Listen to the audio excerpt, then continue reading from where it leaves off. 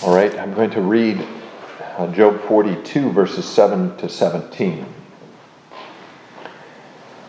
And so it was, after the Lord had spoken these words to Job, that the Lord said to Eliphaz the Temanite, "My wrath is aroused against you and your two friends, for you have not spoken of me what is right, as my servant Job has. Now therefore take for yourselves 7 bulls and 7 rams. Go to my servant Job, and offer up for yourselves a burnt offering, and my servant Job shall pray for you. For I will accept him, lest I deal with you according to your folly, because you have not spoken of me what is right, as my servant Job has." So Eliphaz the Temanite, and Bildad the Shuhite, and Zophar the Naamathite went and did as the Lord commanded them, for the Lord had accepted Job. And the Lord restored Job's losses when he prayed for his friends. Indeed, the Lord gave Job twice as much as he had before. Then all his brothers, all his sisters, and all those who had been his acquaintances before came to him and ate food with him in his house, and they consoled him and comforted him for all the adversity that the Lord had brought upon him. Each one gave him a piece of silver and each a ring of gold. Now the Lord blessed the latter days of Job more than his beginning, for he had 14,000 sheep, 6,000 camels, 1,000 yoke of oxen, and 1,000 female donkeys. He also had 7 sons and 3 daughters. And he called the name of the first Jemimah, the name of the second Kezia, and the name of the third Keren-Happuch. In all the land were found no women so beautiful as the daughters of Job. And their father gave them an inheritance among their brothers. After this, Job lived 140 years and saw his children and grandchildren for 4 generations.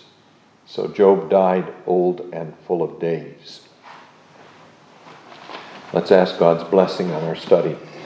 Father in heaven, as we look at these verses in the book of Job, we ask that you will give to us a correct understanding of them, and that you will reveal to us the gospel of our Lord Jesus Christ in them, and that you will be honored in our conversation.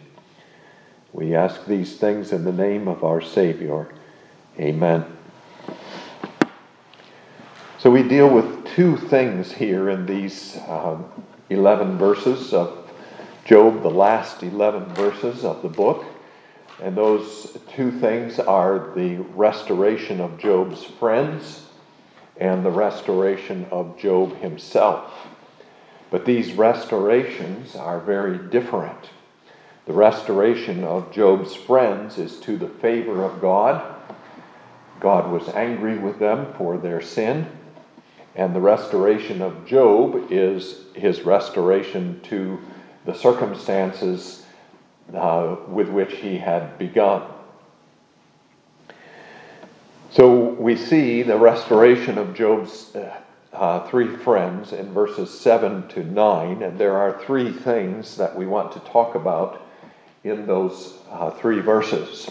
First of all, God, you will notice, spoke to Eliphaz as the oldest, I think, probably the oldest, but at least the leader in the attack that the 3 friends had made on Job and on Job's integrity. Eliphaz had been throughout the first one to speak in all 3 rounds of speeches. And now, therefore, Eliphaz becomes the representative of God to the friends. He had been the representative of the friends to Job.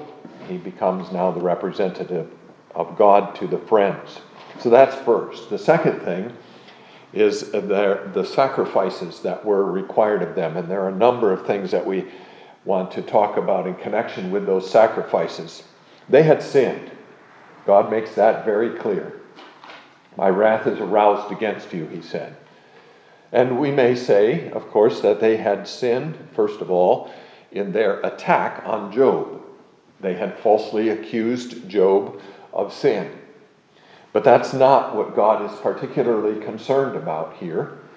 Maybe there's some concern for that a little bit later in these verses, and we'll get to that in due time. But God is concerned about their sin against him, against God himself. They had, he says, not spoken of him what was right. And he actually says it 2 times. First in verse 7, my wrath is aroused against you and your 2 friends, for you have not spoken of me what is right. And then again in verse 8, at the end of that verse, you have not spoken of me what is right. So the first important question I think that we want to ask here is, how had the friends not spoken what was right of God? And when we looked at the various speeches which the friends made, we noted frequently that the friends spoke truth. They spoke about God's righteousness, and they spoke about God's judgment on wickedness, and these things were in themselves true. So why does God say to these friends that they had not spoken of him what was right? And I think the answer to that question is that they had diminished God and his majesty by the way that they had spoken of him. They had spoken of him as if he were a factor in an equation of justice. They had always insisted that there was such a close connection between affliction and judgment that the only possible explanation for Job's affliction was that God was judging him for sin. And in speaking thus of God, they had diminished the glory and majesty of God. They were guilty, I think we may say, of transgression of the 2nd commandment. They had formed a carved image. They had not formed a carved image with their hands of wood or stone or metal, but they had formed a carved image with their minds. And their carved image was, we might say, their theology. They had wrong ideas, inadequate ideas of the greatness and the glory of God. And this is something that we should be careful of in our own theology. Our own theology, of course, cannot comprehend God. We must never imagine that in our theology we can fully describe God, or even that we can fully describe all that he reveals to us in his word. Our theology is important for the understanding of God. I do not want to say anything against theology itself and the practice of theology, but theology can become a carved image if we think that in that theology we have fully comprehended who God is and what he is in himself. He is not our theology, and our theology is not him. That was the sin of these 3 friends. God, therefore, was angry with them, and he comes to them to tell them that they need his forgiveness. And that in order to obtain his forgiveness, they must make an offering. Now, this is, of course, standard practice in the Old Testament scriptures. When people sinned, they made offerings. They made offerings because it was necessary that atonement be made for sin. That was the point of the offering. That blood had to be shed because sin had been committed. And that blood had to be shed, of course, because the blood of the Lamb of God had not yet been shed. Now that that Lamb of God has shed his blood for our sins, blood must not be shed any longer. But they had to shed blood for sin as a sign of the blood of atonement in the true Lamb of God. And this blood had to be shed over and over and over again. Partly, as Hebrews teaches us, as a demonstration that the blood of bulls and goats cannot take away sin. and partly as a constant reminder to God's people in the Old Testament that they needed the real blood of atonement which God had promised to them. We also are commanded to confess our sins, but we do not need to bring any sacrifices with them. Their sacrifice was today's equivalent, or their equivalent of today's repentance and confession, rooted in the shed blood of our Lord Jesus Christ. But there's a question that arises here also, and that is that God commands them to take 7 bulls and 7 rams. And we can ask, why 7 bulls and 7 rams? I don't know that there's a positive answer to the question. At least I haven't discovered a positive answer to that question. But perhaps it has to do with God's covenant. This is the covenant number, the number of rest, and the number, of course, of rest from sin, ultimately, as Hebrews 4 teaches us, and as God teaches us also in the 4th commandment as given in Deuteronomy 5. It's rest from sin, and so maybe God is saying this is the way to the restoration of covenant fellowship. This is the way to rest from your sins and to re-entering my covenant with me, or my fellowship with me. But there's one more thing too, and that is that when they offered these sacrifices, the Lord commanded them to go to Job. He said to them, "Go to my servant Job and offer up for yourselves a burnt offering, and my servant Job shall pray for you." Now, whether that means that Job himself slaughtered the sacrifices for them and offered prayers for them, or whether they offered the sacrifices and then Job prayed in conjunction with the sacrifices, I'm not sure. But we do have to ask why. Why did God command them to go to Job? There are a couple of things that we can say in that connection, I think. First of all, there's a beautiful bit of irony here. And that beautiful bit of irony is obvious when we turn to Job 22, verse 30. This is part of one of Eliphaz's speech to Job, and he has been urging Job to repent of his sins and has been encouraging Job to believe that when he repents, God will bless him. If you return to the Almighty, you will be built up. You will remove iniquity far from your tents. Verse 23. But in verse 30, he concludes his speech by saying, "He will even deliver one who is not innocent. Yes, he will be delivered by the purity of your hands." That is, Eliphaz is saying to Job, if you repent and restore proper relations between yourself and God, God will hear your prayers, and he will even hear your prayers on behalf of others. He will deliver one who is not innocent. And Eliphaz, of course, had no idea at the time that he said that he would be the one to be restored by Job's prayers. But that's exactly what happened. The friends had accused Job of sin and had accused him falsely. God comes and he accuses the friends of sin. And he says, now go to Job and ask him to pray for you. Tables were turned on them.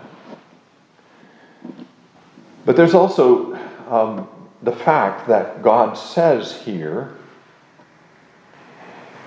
I will accept him. Go to my servant Job, for I will accept him, lest I deal with you according to your folly. So it's implied there, I think, that if these friends had simply offered their sacrifices without going to Job, God would not have accepted them. They needed to do this through Job. And why was that? Well, perhaps it's because God wanted to teach them the need for a mediator. We all need a mediator. In the Old Testament, there was always a human mediator for those who had sinned. The patriarchs acted as priests for their own houses. We know that Melchizedek acted as a priest for Abraham, that Jethro was a priest in the land of Midian, that there was a priesthood established by God for his people Israel. There had to be a mediator between God. There is need for a mediator. And perhaps God means to teach these three friends that need for a mediator. It's also possible that God wanted them to understand that not only had they sinned against him, but they had also sinned against Job, and they needed to confess their sin to Job. In bringing their sacrifice to Job and asking Job to pray for them for the forgiveness of their sins, they had to admit that they had sinned. And so it may be that God is bringing them to that point of confessing their sin to Job as well. So that's the second thing, this whole matter of the sacrifices and the various things that we can say about those sacrifices. The third thing that we find in this passage is that God talked to these three friends, or to Eliphaz rather, and through him to the others, about Job. And that's also interesting. He calls Job my servant, and he calls him my servant 4 times in these 2 verses, 7 and 8. Notice at the end of verse 7, my servant Job, he says. And 3 more times in verse 8, go to my servant Job, and my servant Job shall pray for you. You have not spoken of me what is right, as my servant Job has. And this is a title of honor for Job.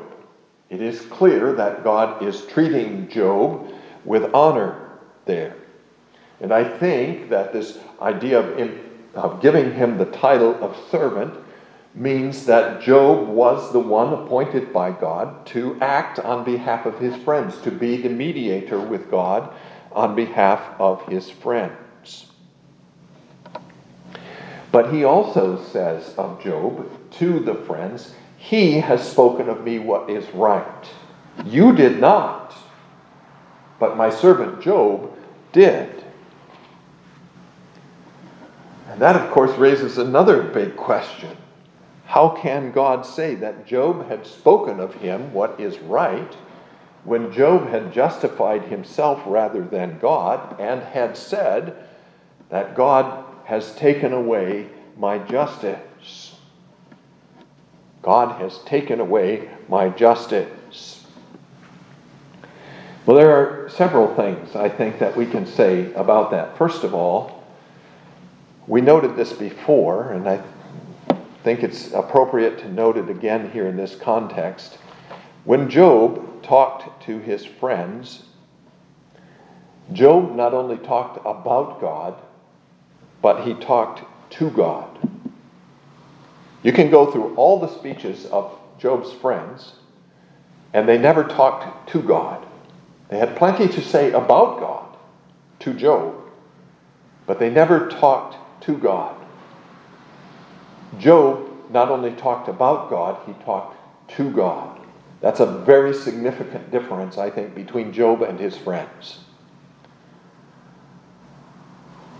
That's one thing.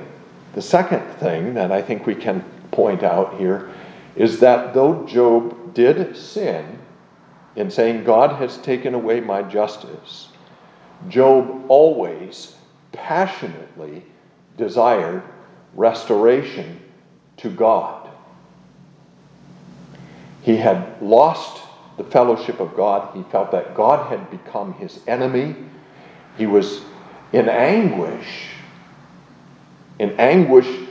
not over so much the losses the physical losses and the family losses he had suffered. But in anguish over the loss of fellowship with God, he desired God in everything. And he had shown passionate desire for God in all his speeches to his friends. This was always what he was seeking. I want God. I want to be back with God. I want to know God again. I cannot abide this enmity of God against me. That was also a speaking right about God. Thirdly, I think we may say that Job had understood something that his friends had not understood, or at least had seemed not to understand. And that was, he had understood something of the greatness and the incomprehensibility of God. The friends may have spoken of the incomprehensibility of God, but they really believed that they could understand God's ways with Job, and they could explain to Job what God was doing with him. Job did not ever talk that way. Job talked about God's ways as unknown, as incomprehensible, and he did that even in the severest kind of trial. He feared God, in other words. Not as he ought, fully, in his sin of saying God has taken away my justice. He did not fear God as he ought, but he did fear God. Where his friends had talked about God in a way that diminished him, that showed that they did not fear him as they should. And then finally, we may say about this, I think, that Job had already repented. As we saw in verse 6 of this chapter, therefore I abhor myself and repent in dust and ashes. And because he had repented, his sin had been buried in the depths of the sea, as Micah testifies in his prophecy. Micah 7, verses 18 and 19.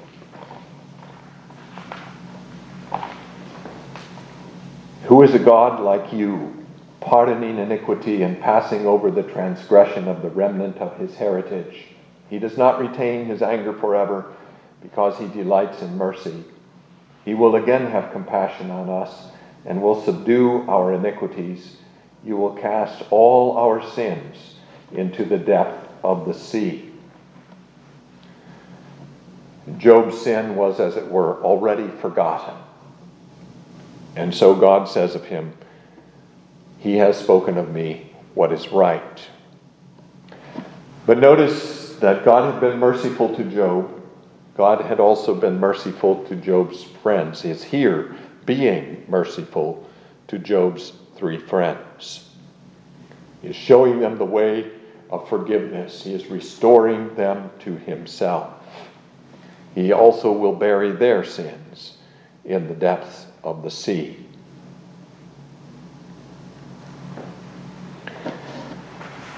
Let's turn our attention then to God's dealings with Job and to his restoration of Job. As we noted in the beginning, this is a different sort of restoration. This is not a restoration by way of forgiveness. That's already happened in verse 6.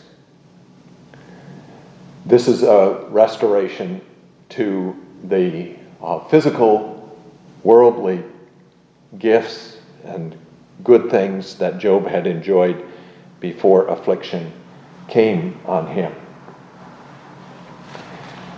There's an interesting note here in verse 10 that we should not ignore. And the Lord restored Job's losses when he prayed for his friends. He restored Job's losses when he prayed for his friends. Not until he had prayed for his friends. And again, the question is why? Why should God wait with restoring Job's losses until he had prayed for his friends? I suspect that the answer to that question is found in the teaching of our Lord Jesus Christ. He taught us to pray, "Forgive us our trespasses as we forgive those who trespass against us."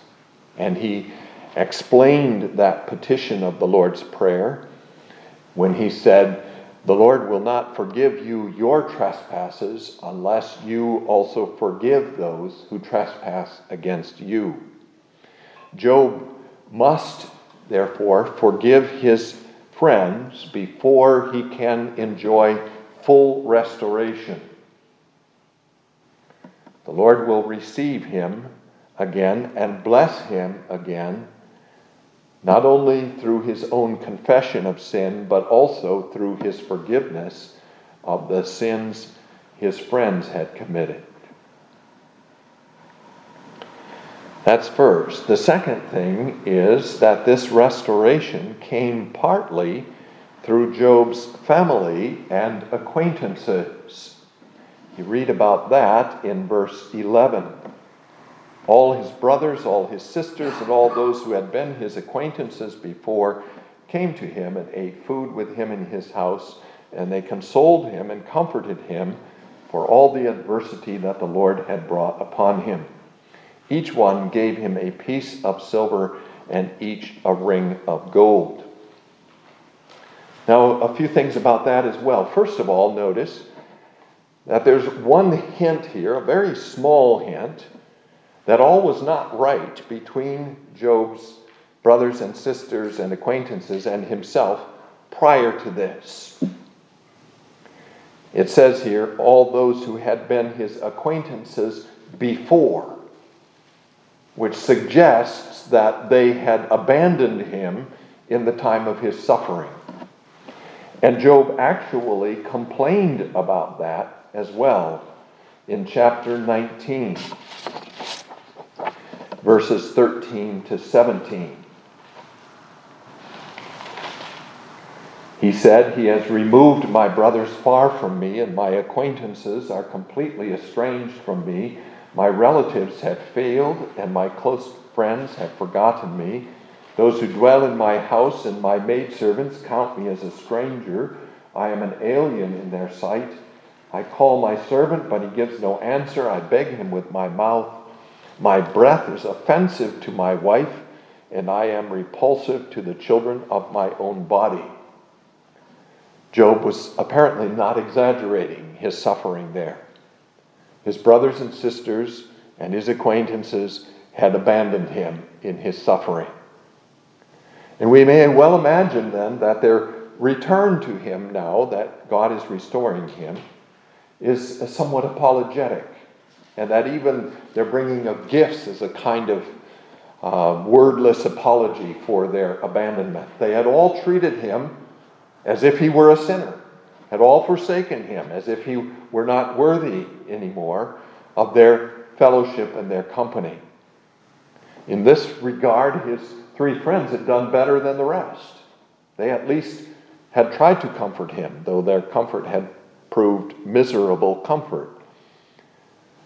But these had not even tried. They had left him, and now they come to him somewhat apologetically, I think, to eat with him, that is, to have fellowship with him again, to comfort him for all his adversity, and to give him gifts. This was part then of the way that God used to restore what Job had lost. The third thing that we want to notice then is what the Lord gave him when he restored Job. We read, first of all, that he restored double the cattle. That's in verse 10. The last part of that verse, "Indeed, the Lord gave Job twice as much as he had before." And then in verse 12, "Now the Lord blessed the latter days of Job more than his beginning, for he had 14,000 sheep, 6,000 camels, 1,000 yoke of oxen, and 1,000 female donkeys." The Lord gave him double. And if you take these numbers from Job 42 and go back to Job chapter 1 and compare them with the numbers that you have there about Job's cattle, you'll see that they're exactly double those numbers. Numbers in chapter 1 are half of these numbers. So God did indeed double what Job had, double his earthly possessions. And again, the question is why? Why would God double his possessions? Some commentators have suggested a connection here with Exodus 22, verse 4, where God commanded that a thief restore double what he had taken. And if you go back also to Job 1, verses 14, 16, and 17, where you read about Job's loss of cattle, you will see that at least in 2 of those instances, the cattle were stolen by enemies, taken away. And it may be that the idea here is that God is recompensing Job in that fashion, according to the rule of Exodus 22. That seemed quite likely to me. Others have suggested that God is here giving to Job the portion of a firstborn. The firstborn son received double portion of his father's inheritance. Perhaps Job is therefore receiving a double portion from God because God wants to assure him that he is indeed his son. So that's first, double his earthly possessions. The second thing was that he gave him 10 children. He had 10 children before his affliction. God gives him 10 children again. This is a great covenantal blessing, of course. Children are a heritage from the Lord, and the fruit of the womb is his reward. This is certainly part of what's here. God intends to remind Job of the blessings of his covenant. The number 10 may well also be a sign of the completeness of this blessing. Job has his quiver full of them.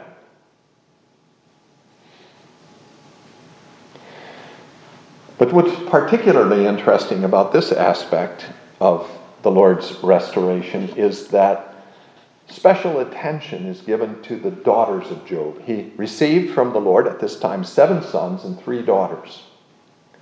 The only thing we read about the sons is that Job had them. Nothing more is said of the sons.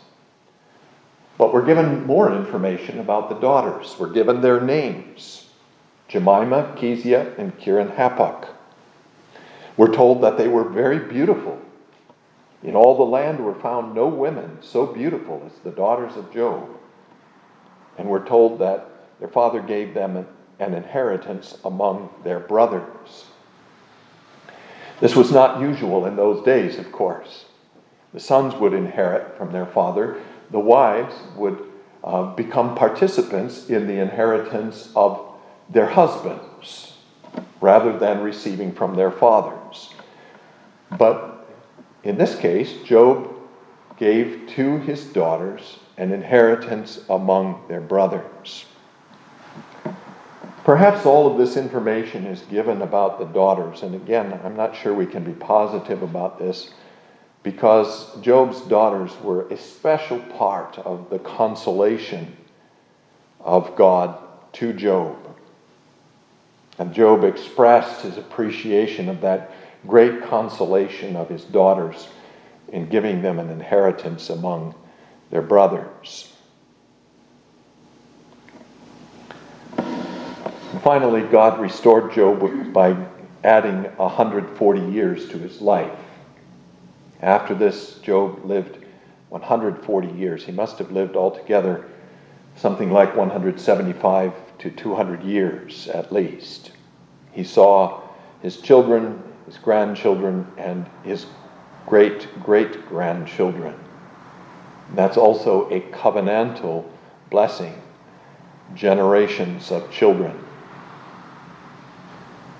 And we read finally, he died old and full of days. And I think the idea there is the same as that which we have regarding Abraham in Genesis, that he died in a good old age. And there is a suggestion again of the blessing of God on Job in this matter as well. So in all these ways, God is blessing Job. blessing him abundantly.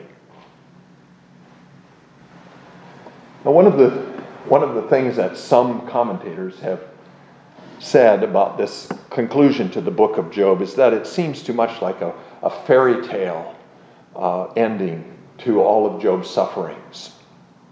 And they will even point out that there are many people of God who have suffered throughout the ages, and God has not restored them in the same way that he restored Job. People of God lose their children. God does not necessarily give them children to replace the children they've lost. Or God takes away all their possessions, and he doesn't necessarily restore all the possessions that he's taken away. Or he causes them to suffer great illness, and they may suffer from that illness all their lives. There may be no restoration. So should we then complain that this is too much of a fairy tale kind of ending? And I think that what we have to understand is that the Lord is teaching us here something.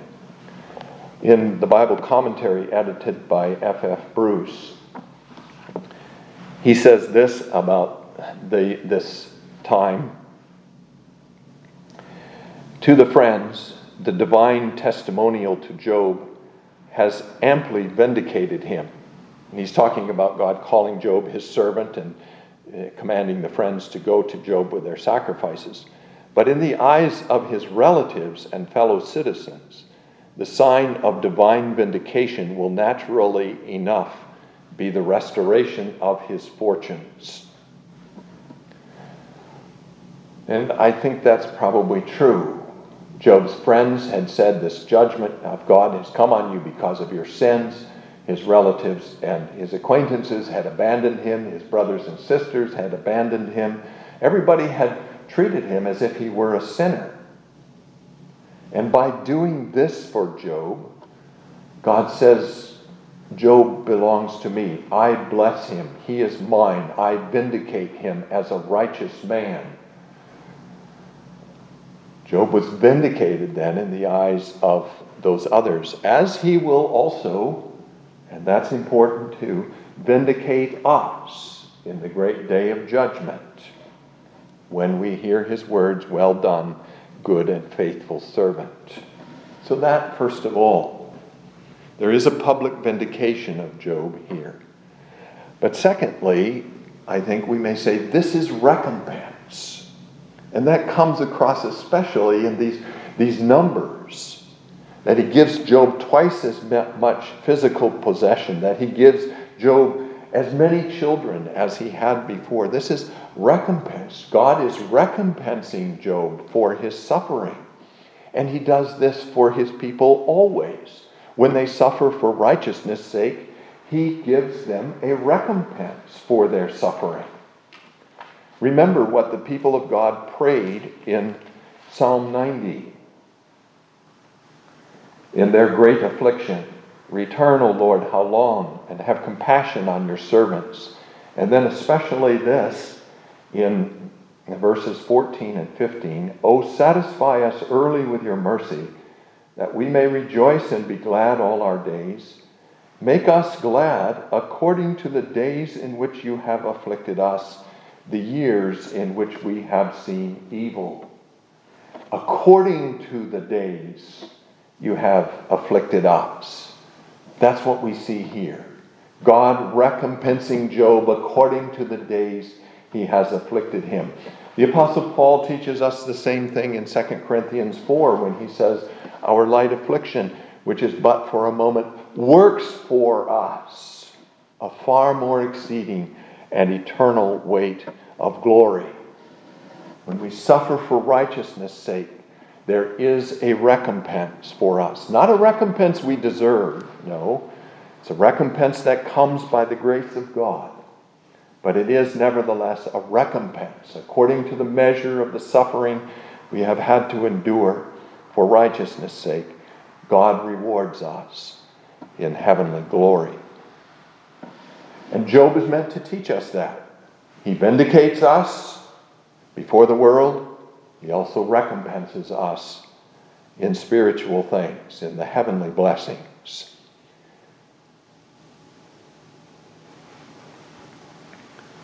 And that brings us then to the end of the book of Job.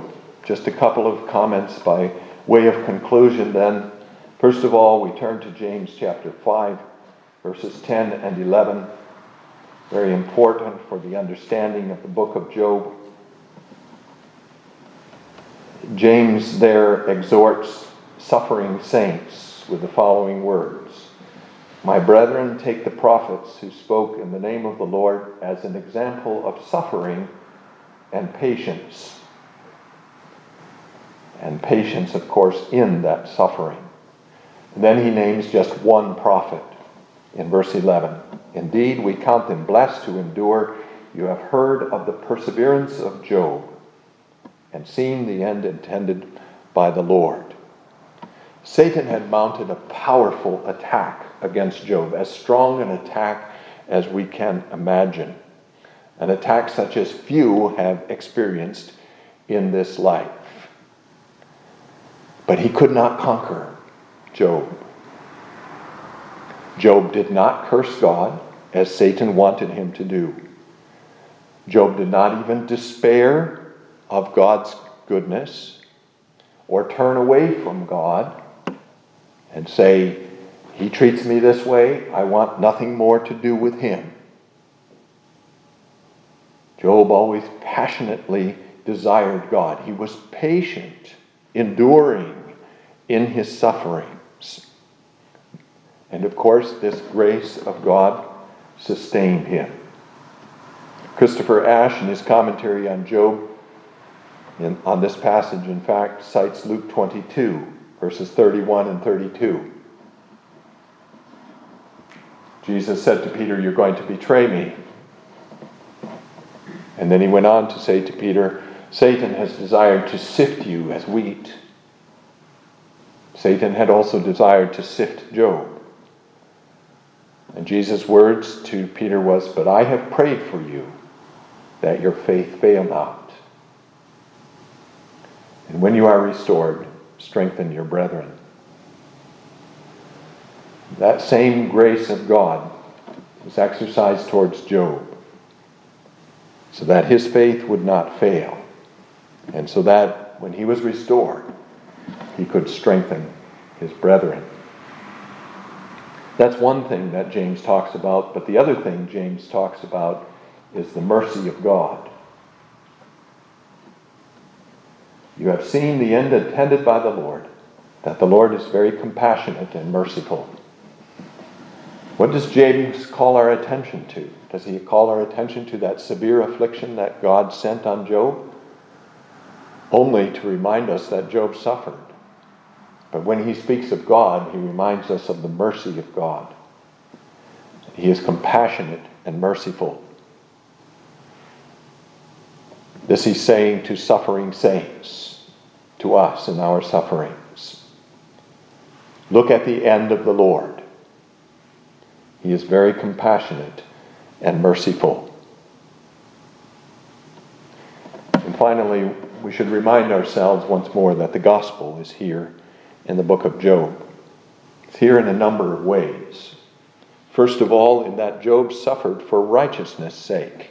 Satan's attack on him was not because Job was a sinner. Satan's attack on him was because he was a righteous man. And in suffering for righteousness' sake, Job was entering the fellowship of the sufferings of Christ himself. And therefore it applied to him as it applies to us. When you suffer for righteousness' sake, count it all joy. When you fall into diverse trials, for these things work patience. Job could say, as Paul said of himself in 2 Corinthians 4, let's turn to those verses. They're also important verses in this whole area of suffering. Paul says, we'll begin with verse 7, "We have this treasure of the gospel in earthen vessels, that the excellence of the power may be of God and not of us. We are hard pressed on every side, yet not crushed. We are perplexed, but not in despair. We are persecuted, but not forsaken. Struck down, but not destroyed. Always carrying about in the body the dying of the Lord Jesus, that the life of Jesus also may be manifested in our body. For we who live are always delivered to death for Jesus' sake, that the life of Jesus also may be manifested in our mortal flesh. We bear in our bodies the dying of the Lord Jesus, that the life of Jesus may be manifested in our mortal flesh. Job is an illustration of that great truth. Job is also an illustration of the grace of God in forgiving the sins of his people. He forgave the sins of Job, and he forgave the sins of Job's friends. Job is an illustration of a strong faith, a faith that even in the worst kind of suffering says, I know that my Redeemer lives, and that he shall stand at the latter day upon the earth. And though worms destroy this body, yet in my flesh I shall see God.